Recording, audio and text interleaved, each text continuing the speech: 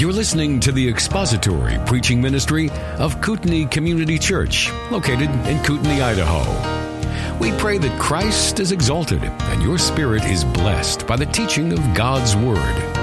For more information about Kootenai Church, please visit us online at kootenaichurch.org. Before we get into a passage, I had a few things that I needed to say and some housekeeping issues, and not actual literal housekeeping, but some things that I kind of needed to mention while I'm up here. First of all, you'll notice that I'm preaching with a thing strapped around my chest like this. If you're sitting in back, and you'll notice also that it's difficult to see because it's black and I'm wearing a black shirt. This is by doctor's orders, and this keeps my arm strapped to my side so that I don't do something like this inadvertently or unthinkingly and then collapse into a pile of tears and have to go in this next week for another surgery. So this is for 3 more weeks. So if you wonder, why is Jim wearing a black shirt 3 or 4 weeks in a row? That's because it's to hide this uncomfortable brace. And I'm hoping that this will, that nobody will notice it after I'm done mentioning it right now, which I'm done mentioning it, and so it's out of there. Here's the good part of this, is since I only can preach with one arm today, that means you only get half a sermon. So I don't know if it's going to be the first half or the last half or every other word all the way through, but it's only going to be half a sermon. Second, I do need to thank, and I wish to thank, the men who served in filling the pulpit while I was gone. Dave, and then Justin, and Gordy, and then Jeff on Christmas Eve. They did excellent jobs in my stead, and I'm so grateful for them. We as a congregation need to be reminded of how blessed we are to have men like that who can handle accurately the word of truth. And it is easy to find somebody to step up in front of a group of people and to talk and to share lessons from a book they read, or a life lesson, or a vacation story, or something they saw on the internet, and to wow people for 40 minutes with something like that. And it's those clowns are a dime a dozen. It is difficult to find men who can accurately handle the word of truth and do it with reverence, with a love for those whom they serve. That is a rarity, and we as a church are blessed to have men who are able to do that, some of whom filled in the pulpit while I was gone, but many of whom sit amongst us Sunday after Sunday, and you don't see them and you don't know them, and they are still able to do that, and they will fill in for me hopefully someday in some capacity. We are a blessed congregation to have men like that, and their job, their task, is more difficult doing that the way that they do it. It's easy for me to just get into a rhythm and to do this week after week after week, and I just grab the next passage and I'm already thinking in those terms and studying. That their task is much more difficult in that, and you don't know this unless you've done it, in that they prepare a message and then they have to set that study aside for 3, 4, 5 months, 6 months until they're asked to do it again. And then they have to pick up that task and try and pick it up as if they had just done it last week. And it takes, you know how it is when you're involved in doing something, you get into a rhythm and you have to stop, and then later on you have to pick that up and try and figure out where you were at and doing it again. That's what it is. Their task in preaching in that manner is much more difficult than my task of preaching each and every week. And so it's far more arduous for them, and we are grateful, and they deserve my thanks and our thanks to God for providing such men for us. And the third thing is, I want everybody to know this right out of the chute, that I'm not on any pain medications. I have not been for 2 weeks, and the reason I'm mentioning this now is so that in the event that I say something stupid or silly or goofy or incomprehensible and confusing, I do not want you to think, well, that's just Jim on pain medications. I don't want you to think that, because then your next thought would be, that sounds a lot like normal Jim. Is Jim always on pain medications? And I don't want you to go down that rabbit trail in your head. So whatever Jim you get today is just unvarnished Jim without any pain meds. Just me with my arm strapped to my side. So let's go back into Hebrews chapter 7 with all that out of the way. And I'm not going to make any comment on Justin talking about Gomer Pyle and stuff like that. That was inappropriate for him to say any of that stuff. Hebrews chapter 7. It's been close to a month since we were in this passage and in this text. And the temptation would be to go back and review everything we've gone through, but it would be sufficient just to simply remind you of what the gist and the emphasis of Hebrews, the 7th chapter, is, and that is to compare the priesthood of Jesus and his function as our high priest with the priesthood under the Old Covenant, the Old Testament, the tribe of Aaron and their function as high priests in the nation of Israel. And there is a comparison, after establishing the greatness and the superiority of the priesthood of Jesus, there is a comparison point by point all the way through chapter 7, a number of these comparisons, until we get down to the end of the chapter, which is where we're at today, verses 26 to 28. There are a number of these comparisons, all intended to show the superiority of Jesus and his work for us over against and over above the work of the Old Testament Aaronic high priesthood. And the goal of the author is to take the eyes of his readers, first century Jews who were used to living under that covenant, off of the work of those high priests and put them on Jesus, to show them that what we have in Christ is far better than anything provided to or through the nation of Israel under the Old Covenant. What we have is superior. It's greater. There's no need to go back to it. That's the emphasis and the gist of chapter 7. And so there are a number of comparisons, as I mentioned. Let me remind you of some of them. The priesthood in which Christ serves is a permanent priesthood. The Aaronic priesthood was a temporary priesthood. Everything about that priesthood said it was dying and it was temporary. God never promised that it would be eternal or never ending. He promised that the priesthood that the Messiah King would possess would be eternal and never ending. And that's the priesthood that Jesus possesses. There was one priest as opposed to many priests. We have one priest, not many priests. Now, although they existed in greater numbers, Hebrews 7 says, we have one priest who holds his priesthood permanently. Those priests were anointed by the law or appointed according to the law. Our high priest has been appointed according to the oath. Our high priest possesses an indestructible life. He's not appointed a high priest on the basis of his genealogical requirements, but he is appointed a priest on the basis of an indestructible life. He always lives and he ever lives, and he is powerful, able to perfect us and to bring us near to God, something the Old Testament priesthood could never do. He is able to save all those who draw near to God through him, something the Old Testament priesthood was never able to do. He is perfect and he is able to perfect the worshiper. The Old Testament priesthood could never perfect the worshiper. He is able to save as the Old Testament was unable to save, and he ever lives as an intercessor, whereas the Old Testament priesthood was full of dying priests who constantly had to be replaced, and they possessed a dying priesthood that could not save anyone. What the Old Testament priesthood was intended to do, it did well.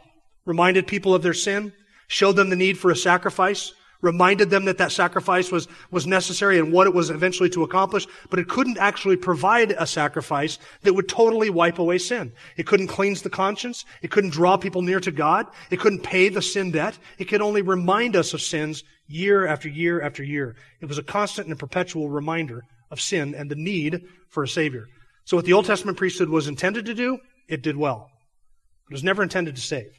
But the priesthood of Jesus is, and so he is superior. Now, we come to verses 26 to 28, which is sort of the climax, the zenith of this entire chapter, where all of these arguments kind of come to a conclusion in verse 28. But you'll notice that there are yet more comparisons between the Old Testament priesthood and the priesthood of Jesus in verses 26 and 27.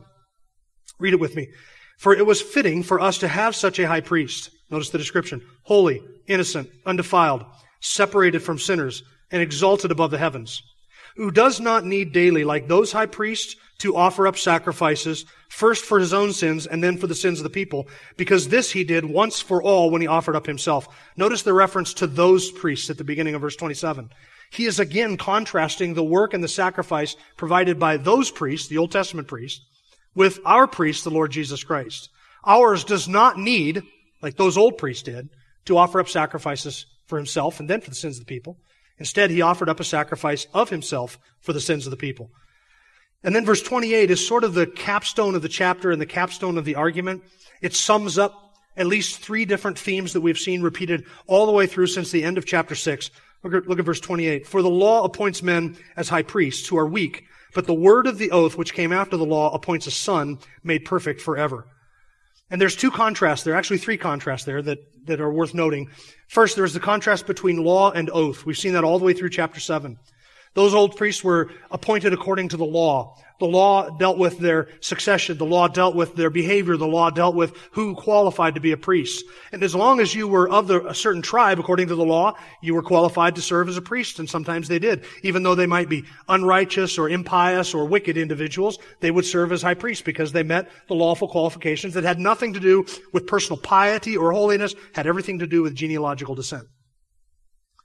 But then there is the oath. Our high priest is appointed on an oath, which came after the law in the time of David, where God swore to David that he would seat his descendant on his throne. God told to David that this Messiah king would be a priest forever according to the order of Melchizedek. God has appointed him on the basis of an oath and not on the basis of law. That's the first contrast. The second one is the weakness versus perfection. Notice that the law appoints men who are weak, but the Son is what? He's made perfect forever. There's weakness and perfection which have been contrasted all the way through this chapter. Remember, the law was set aside because of its weakness and uselessness. Why? Because it could not perfect the worshiper. What we need is perfection. What the law provided was weakness. And so that's the contrast. And the third contrast is between men and sons. The law appointed weak men priests. The oath was given to one who is a son. And there is a qualitative difference between the one who is the son and those who are mere men and imperfect men who are part of a dying priesthood, who were themselves dying priests. So those are the three contrasts that are drawn in verse 28. This sort of sums up all of the themes of chapter 7. So we're going to take it from verse 26 and 27. We're going to look mostly at verse 26 today, and then probably most certainly get into 27 and 28 next week. In verse 26, we see Christ as the perfect priest. In verse 26, the qualities that are listed there of him as our high priest. Those are moral and ethical and personal character qualities. And then in verse 27, we see the perfection of him as our sacrifice. And we're going to see throughout the next 3 chapters of the book of Hebrew how these two things go together. Jesus Christ is both priest and the sacrifice that is offered. So he serves not only as a priest who offers a sacrifice, but he himself is the sacrifice that he, as our priest, offers. He is both priest and sacrifice. And because he is a perfect priest, and because he is holy and innocent and undefiled and separated from sinners, he is able to offer himself up as a pure and unblemished and holy sacrifice for sin. So this is another way in which Jesus Christ is different than Old Testament priests. Old Testament priests never offered themselves up on the altar as a sacrifice. They never could. They never had that ability. In fact, it would have been a profane act for them to do so under the Old Covenant. But Christ is different in that he serves both as our priest and he is the offering or sacrifice that he, as the priest, offers up to God on our behalf. So let's look first of all at Christ as our high priest, a perfect priest. Notice how verse 26 begins. It was fitting. It was fitting for us to have such a high priest. That word fitting describes something, it describes the superiority of Christ, but it describes something that is right or proper or suitable, something that is suited to something else or something that is appropriate to. When we say it is fitting for us to have such a high priest, the author is saying it was appropriate or perfectly suited to us that we would have this high priest. In other words, what God has provided in Christ is perfectly suited to meet our every need. Therefore, it was fitting or appropriate that he should serve as our high priest. Because everything that is described of him in Hebrews chapter 7 matches point for point exactly what we need for salvation and for life, and to stand righteous before God. And therefore, it was fitting or appropriate that he would be appointed as our high priest. And this is not something that you could say was true of any Old Testament priest. You can never say that any Old Testament priest was uniquely suited to meet the needs of the people. What qualified him to serve as a high priest? He was born of the tribe of Aaron. Even if he had no other moral qualifications, no devoutness, no piety, nothing. Even if he had no other qualifications, what qualified him to serve in that priesthood was not that he was uniquely in some way able to meet the needs of the people and to accomplish something on their behalf. But Christ, as our high priest, he is uniquely suited to meet our every need. The Old Testament priests were weak men. They were dying men who possessed a dying priesthood, which was temporary and due to be set aside. They offered sacrifices which were unable to cleanse the conscience, to bring us to God, to take away our sin, or to save us fully in any way. Nothing they did accomplished anything that we needed, other than to show us our need for a Savior. That it did perfectly. What we needed from the Old Testament priest was to be reminded of our need, and the Old Testament priest did that. But other than that, they were not suited in any way or fitted in any way to meet any of our real spiritual needs. And the author is pointing this out, that we have such a high priest who has already been described in all of chapter 7. He's been appointed by an oath. He is outside the law. He has an indestructible life. He is able to save. He is powerful to save. He's exalted above the heavens. He sits at the Father's right hand. He has offered the sacrifice. All of those things are necessary for our salvation. And so it was fitting and appropriate that you and I would have a high priest who is perfectly suited, perfectly chosen, perfectly equipped, and capable of meeting our every need and doing exactly what it is that we need, which is salvation, to save us. And this is the kind of priest that is described in verse 26. We're going to look at these different qualifications or qualities here. We'll go through each one of them. Holy, innocent, undefiled, separated from sinners, and exalted above the heavens. And see how each of those is fitted perfectly to meet our need. First, he is holy. The word holy, sometimes Old Testament, the word holy describes a personal piety or a personal devoutness.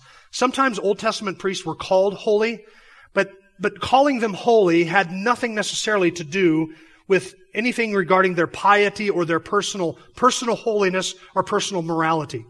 It didn't necessarily describe the quality of person, because sometimes the word holy is just used to describe that which is set apart and didn't have anything necessarily to pertain with a moral purity or a moral holiness or a perfection in any way. For instance, when God told Moses, take off your sandals, for the ground on which you stand is holy, was God saying that the dirt was in some way morally pure? What was he saying? This is unique or set apart because I am here. And it's not that the ground was in any sense devout or pious or holy in that sense. It was holy in the sense that it was set apart. And so sometimes that word that is translated holy, sometimes translated sanctified or to make holy, this is a different type of word that is used here. It describes not necessarily something that is set apart for a special use, but it describes something that is devout and pious. It describes one who acts out of regard for God's requirements, who keeps the law and does not transgress. This word describes a personal character quality, a moral holiness, an uprightness of heart. This describes our Lord Jesus Christ. The opposite of this, and this word is sometimes used in Scripture to describe something impious or unrighteous, and it's used in that sense to describe somebody who has a total disregard of the law of God and doesn't keep God's law, doesn't regard what God says, doesn't care what God's word says. That would be an unholy person in the sense of this word, the opposite of that. But this word describes one not just set apart for special use, but one who actually possesses internal piety, a regard for the law of God. Now, this perfectly describes the Lord Jesus Christ, who never sinned against the law of God in thought, word, or deed. He fulfilled all of the Old Testament law on our behalf. It was essential that he fulfill all the Old Testament law so that all of his righteous deeds could be credited to our account as if we had done those righteous deeds. So it was necessary that he obey every element of God's law and thus demonstrate his holiness and his piety and his moral perfection. He's holy, not just set apart for special use, but this describes his person, his character, his quality of being. He's holy. Second, he is innocent. This word describes something that is blameless or without fault, having no guile or no evil toward men. So whereas holy would describe one's conduct and orientation toward the law of God and God's requirements, the word innocent would describe one who is guiltless or without guilt in terms of his interaction with or his conduct toward men. This is a horizontal purity of behavior or morality, whereas holiness describes his regard for the law of God and his love for God. Innocence describes his regard for his fellow man, for others, other men. And so we can say that the Lord Jesus was holy in the sense that he was completely devout and regarded the law of God. He was innocent also in the sense that he never violated that law and did any harm to his fellow man. Everything he did, including his scathing denunciation of the religious hypocrites of his day in Matthew 23, where he announced the judgment of God and warned them of their hypocrisy and the wrath that would fall upon them for that hypocrisy, everything he ever did was an act of love toward his fellow men, every last one of them. And he is able even to scathingly denounce them without doing them any harm or injustice or wrong at all. He is blameless. At one point, Jesus said, "Is there anybody who can convict me of wrongdoing?" And nobody could do that. Even at his trial, they could not convict him of one single violation of the law of God in any of his conduct. Nothing he ever did to harm his fellow man. You know what they did finally convict him of? He said that he is the Son of God, and that was blasphemy. And it would have been blasphemy if it weren't true. But it was true, so it wasn't blasphemy. It was the truth. But concerning his fellow man, he was completely innocent, guileless, never sinning against anybody. So he loves the Lord his God with all his heart, soul, mind, and strength. And he loved his neighbor as himself, demonstrating perfect love toward God, holiness, demonstrating perfect love toward his fellow man, that's innocence. So innocent in both regards. 1 Peter 2, verse 22 says he committed no sin, nor was any deceit found in his mouth. Hebrews 4, verse 15 says, we don't have a high priest who cannot sympathize with our weaknesses, but one who is tempted in all points just as we are, and yet he was what? Without sin. Sinless. 1 John 3, 5, he says he appeared in order to take away sins, and in him there is no sin. He is without spot, without blemish, without any imperfection. He is holy. He is innocent. He did not violate the law of God. He fully obeyed all that the Father gave him to do, fully obeyed all of the law on our behalf. In regards to his piety before God, holy. In regards to his conduct with his fellow man, innocent. Nobody could convict him of any wrongdoing, pure, sinless, and spotless. Could that be said of any high priest of the Old Testament? Not one. but it can be said of our high priest. And that's exactly the kind of high priest that we need. And it is, by the way, also what qualifies him to serve as our sacrifice. These very things. Keep that in mind. His holiness and his innocence qualify him to lay down his life on our behalf. Third, he is undefiled. That word undefiled, it was fitting for us to have such a high priest, holy, innocent, undefiled. The word undefiled refers to a taint or a blemish. It means untainted, unstained, undefiled. It's used later on in Hebrews chapter 13, verse 4, to describe the marriage bed, when the author says marriage is to be held in honor among all, and the marriage bed is to be undefiled. For fornicators and adulterers God will judge. And there it is referring to the purity of the marriage sexual relationship being kept free from anything external to it which might blemish it or taint it or bring any kind of impurity into that relationship. The marriage bed is to be held in that way, completely untainted by anything external to the confines of that marriage bed.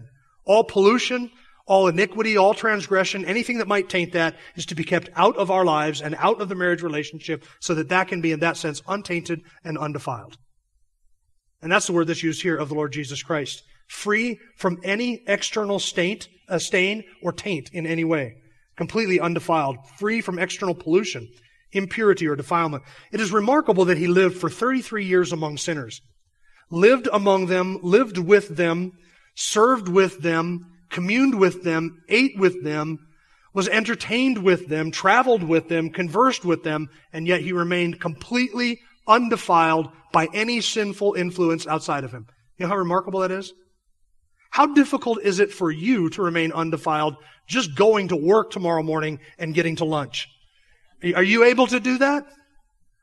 When things outside of you influence how you think and what you think and how you assess the world and your love for God and your devotion to Him, how easy is it to be defiled by things external to us? And yet the Lord Jesus Christ, 33 years, living a perfect life, remained completely untainted and unstained by any of the sinful influences around him. Nothing he heard, nothing he saw, nothing he ever experienced, nobody he was ever around, ever had any kind of staining moral influence upon him whatsoever. Completely undefiled. That in itself is absolutely remarkable. Tempted as we are, Hebrews says, in every way, understanding every temptation we have faced, and yet he remained completely perfect, undiminished in his holiness and his purity, remaining untouched by any of the corrupting influences which were external to us. Think in terms of the Old Testament priests, how they could be defiled sometimes by the sinners around them. Sometimes an Old Testament priest could become ceremonially defiled just by sitting down in a certain place or laying down in a certain bed or going into a certain home that itself had been ceremonially unclean or defiled. So an Old Testament priest could become defiled by something external to himself, which would disqualify him from offering any sacrifices or from serving as a priest. And yet Lord Jesus Christ for 33 years remained untouched by any sinful influence around him. Now taken together, these three things, holy, innocent, and undefiled, describe a conduct and a life of complete purity, complete holiness, complete sinlessness, and complete moral, ethical, and spiritual perfection in every way. He did no sin. He knew no sin. He loved no sin. Complete perfection. This qualifies him to serve in our stead as our high priest. And this could never describe any Old Testament priest, because they were reminded continually of their own sin. Because when they would come to the altar to offer a sacrifice of an animal, guess what they were reminded of? I need a sacrifice for my sins as well.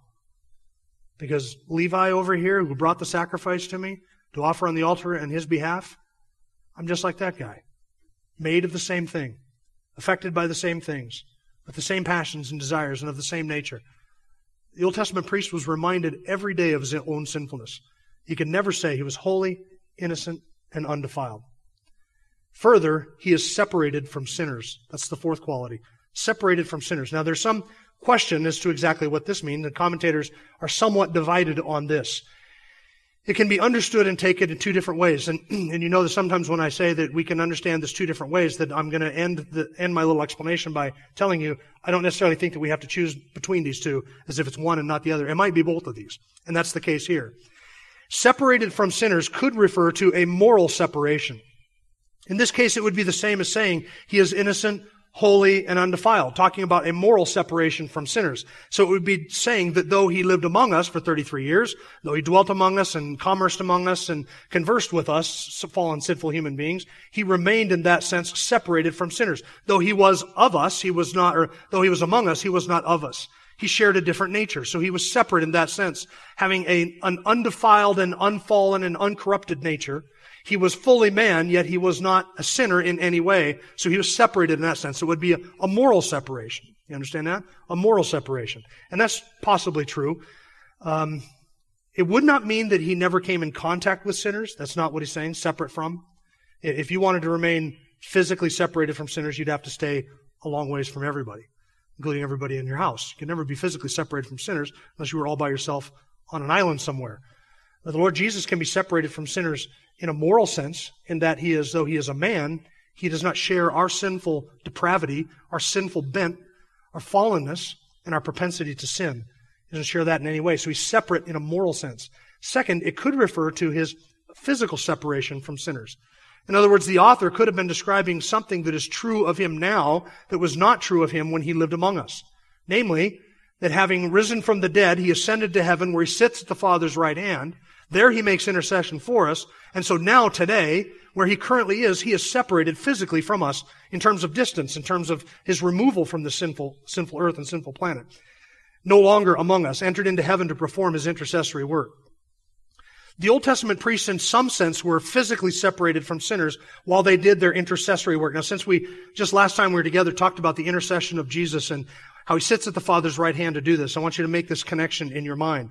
The Old Testament priest on the Day of Atonement, after he had made the sacrifice, he would take the blood and he would walk behind the veil on that one day of the year, only the high priest, one man, on that one day of the year, he'd walk behind the veil and he would apply the blood to the mercy seat on the Ark of the Covenant. There making atonement and applying the blood of the sacrifice over the broken Ten Commandments on the Ark of the Covenant. And during that period of time, while he was behind the curtain, applying the merits of that sacrifice to the mercy seat, where he was interceding for sinners, he was at that time separated from sinners by the veil that separated the Holy of Holies from the sinful nation of Israel.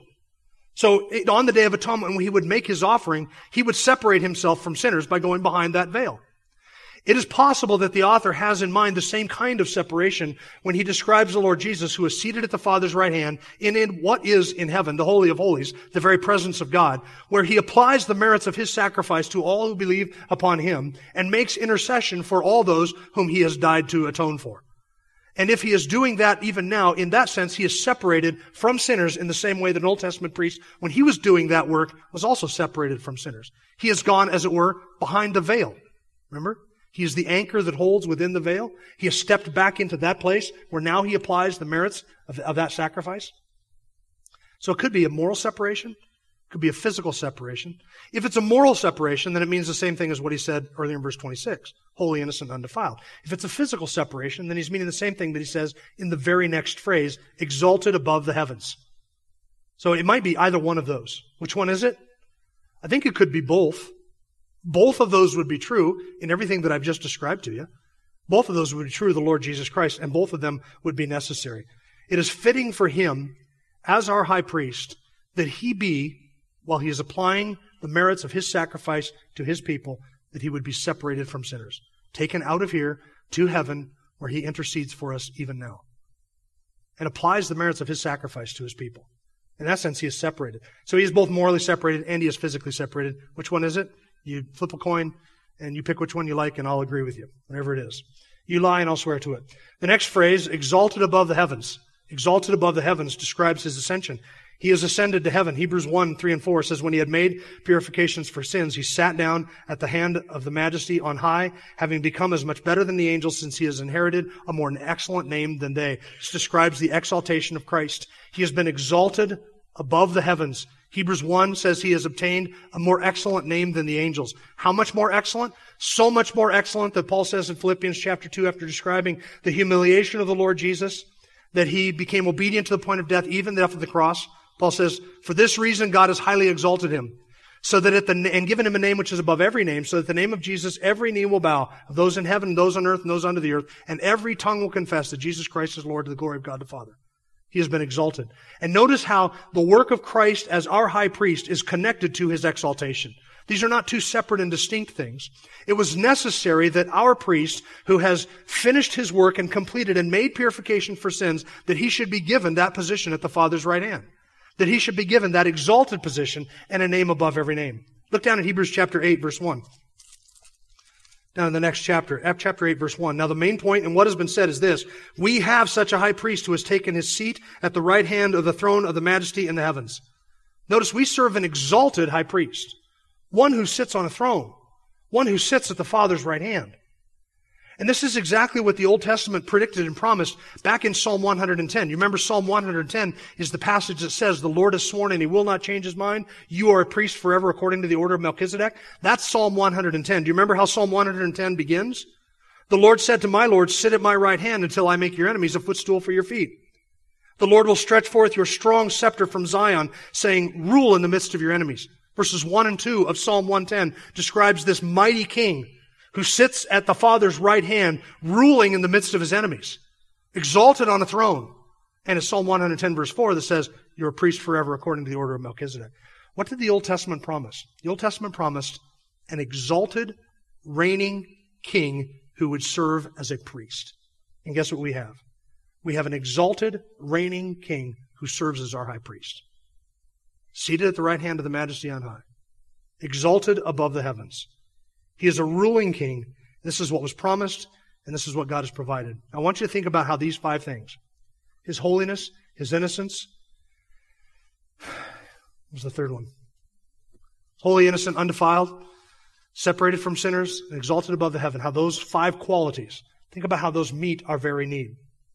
You and I, are we holy, innocent, and undefiled? We're so easily defiled.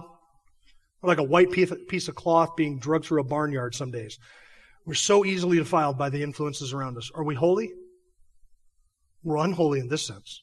I'm not talking about you in your perfected, justified state. I'm talking about you as a natural person who needs a Savior. Are you holy? You're unholy. And everything you touch is unholy. And everything that touches you is unholy. And everything that you touch and touches you makes you unholy. And we continue in that unholiness. Impiety and total disregard for the law of God. This is us in our unredeemed natural state. Without regard to the law of God, without regard to the requirements of God, caring little for Him and for His majesty, His glory, His desire, His will, or His person. We hate Him, we're at war with Him, we're hostile against Him in our mind through wicked works. Everything we do is an act of ingratitude and licentiousness, and everything we do is self-centered and self-seeking and self-pleasing. That is us in our natural state. We're unholy. And we're not innocent. We sin against our fellow man every time we meet our fellow man. And day after day, we heap up condemnation and wrath and justice from the law of God because of how we treat our fellow human beings. That we don't love our neighbor as we love ourselves. And every act of disloyalty to our neighbor or every act of unlovingness toward our neighbor is itself a violation of the law of God. And all the violations of the law of God are acts of hostility against our fellow man. So we're not innocent. We're not holy and we're not innocent. We're certainly not undefiled. We're the very definition in our natural state of defilement and corruption. We're defiled internally. We're defiled externally. Our mind and our conscience are defiled, Scripture says. We're unholy and impure in thought, in word, and in deed. This is why sinful man cannot save himself, while we're lost and helpless and hopeless. Because there's nothing that we can do to alter that condition or to change that natural state that we are in. Just as a leper cannot change its spots, so a man cannot change his heart or change his mind or change his will or change his nature. We can't do that. We have hearts of stone. And what we desperately need is a heart of flesh. So we're unholy, we're impure, we're undefiled, we're not blameless toward God. And so how then will sinful man stand in the presence of a God who is holy and blameless and innocent, pure and righteous, whose eyes see everything we think and everything we do and every thought that we have and every word that we speak, and it's all written down? How will sinful man stand in the presence of that God and be blameless and holy and pure? How is that even possible? What we need desperately as fallen men and women is somebody, a priest, to intercede between us and that holy God who is Himself holy and innocent and undefiled, who is Himself separated from sinners in His nature, in His character, and in His purity, who can stand between us and God and to pay the price for that sin that we deserve and must pay, and can stand in our stead and give us the righteousness that we do not have. There has to be a two-way transaction. Our sin and guilt has to be removed from us, that which we are justly deserve condemnation for. And we have to have a righteousness that is given to us, a righteousness that we cannot earn. We cannot earn it because we're not holy and innocent and undefiled. Therefore, we are unrighteous. And there is nothing that we can do that will earn the righteousness that we need to stand in the presence of that holy God. What we desperately need is one who is holy, innocent, and undefiled, who can stand between us and a righteous God so that we can be counted as holy, innocent, and undefiled because He gives us by faith in His righteousness that holiness, that purity, that blamelessness, not because it is ours, but because it is His credited to our account. That is the beauty of the gospel. That's the beauty of what we celebrate at communion. That's the beauty of justification by faith. It's not just that our sins have been forgiven, but we've been declared righteous. So that God sees us not as we are without Christ. He sees us through His Son, as if we are the holy ones, as if we are the innocent ones, as if we are undefiled. And we've done nothing to deserve that. We've done nothing to merit that, to warrant it, or to earn it. The bad news is we can't do anything to earn it. We can't do anything to merit it. It must be given on the basis of faith and faith alone. And if it is not given to us, then we perish. You see, we needed a priest to stand in our stead and to offer a sacrifice. And we needed not only a priest who was holy, innocent, and undefiled, we needed a sacrifice that was blameless and pure, holy, innocent, and undefiled. And that's why our priest offered not up animals, but offered up himself in our stead. Now that describes our priest, holy, innocent, undefiled, separated from sinners, exalted above the heavens. I want you to look briefly, as we contemplate now and prepare our hearts for observing the Lord's Supper communion. I want you to look briefly at verse 27. He does not need daily, like those high priests, to offer up sacrifices first for His own sins and then for the sins of the people, because this He did once for all, when He offered up Himself. This describes the purity and the perfection of His sacrifice. And there's some issues here in this text that we want to look at and spend some time thinking about. We do that next week. I just want you to briefly look at this in terms of reminding us again of what we have been provided by the sacrifice of Jesus Christ. It is a perfect sacrifice, a sinless sacrifice. He didn't, like those Old Testament priests, have to offer up a sacrifice first for Himself, first to atone for His own sins, to get those out of the way, and then He could offer up yet another sacrifice for the sins of the people. Instead, our high priest offered up Himself. He didn't need to offer up a sacrifice for Himself because He was holy, innocent, and undefiled. So He was able to just offer up a sacrifice for the sins of the people.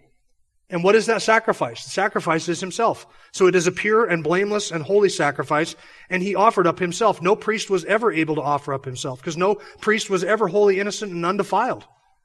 We needed another priest, not one who was born of the tribe of Aaron, but not a weak man, but we needed a son made perfect. The perfect one, the holy one, innocent and undefiled, to offer up not an animal sacrifice. We needed Him to offer up the sacrifice of Himself. And so our priest is both the priest and He is the sacrifice. Holy, innocent, and undefiled. Offered in the stead of sinners. This is the theme throughout the rest of the book, throughout the rest of this central section in Hebrews chapter 9. I want to read to you a few verses from Hebrews chapter 9 and Hebrews chapter 10. Hebrews chapter 9, beginning of verse 11. But when Christ appeared as a high priest of the good things to come, He entered through the greater and more perfect tabernacle, not made of hands, that is to say, not of this creation, and not through the blood of goats and calves, but through His own blood, He entered the holy place once for all, having obtained eternal redemption.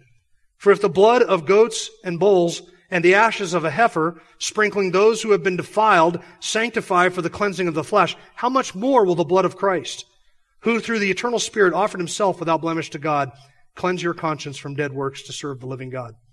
In Hebrews chapter 10, every high priest stands daily ministering and offering time after time the same sacrifices which can never take away sins.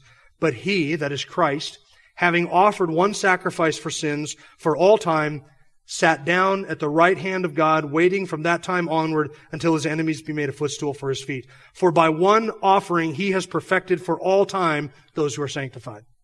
A sinless offering, a sacrificial offering, a vicarious offering offered in the place of specific individuals, a sacrifice or an atonement that does not just make salvation possible, but a sacrifice and an atonement that actually purchases the salvation and actually pays the sin debt of all who will believe. He has not provided a sacrifice that simply makes us savable. He has saved His people whom the Father gave to Him. By that one sacrifice, He has saved forever and perfected forever all those who are set apart and sanctified. That's His work. A perfect sacrifice offered by a perfect high priest who meets our every need and does exactly what it was that we so desperately needed, which is to atone for our sins and to make us righteous in the sight of God. This one perfect, full payment of sins is provided for you. If you are not a believer and you will not avail yourself of that sacrifice for sins by repentance and faith, then you yourself will bear the wrath of God for all of eternity on your own head, justly. If you want forgiveness and righteousness, it is available in one place, in Jesus Christ. That is the only provision that has been made. Come to Him and you can have eternal life, forgiveness, and be declared righteous. Reject Him and you will stand before Him and He will judge you on the basis of His law. You stand before Him unholy, guilty, and defiled. You will get what unholy, guilty, and defiled people deserve. If you come to Him as a unholy, guilty, and defiled person and recognize that you can have eternal life through repentance and faith, and you turn from your sin, He will make you holy, innocent, and undefiled in His sight by taking away your sin and giving you His righteousness. That is the promise of the gospel. Thank you for listening to the latest podcast from Kootenai Church. If you'd like to learn more about Kootenai Church or to donate to our church ministry, you can do so online by visiting kootenaichurch.org. We hope you enjoyed this podcast and pray you'll join us again next time. Once again, thank you for listening.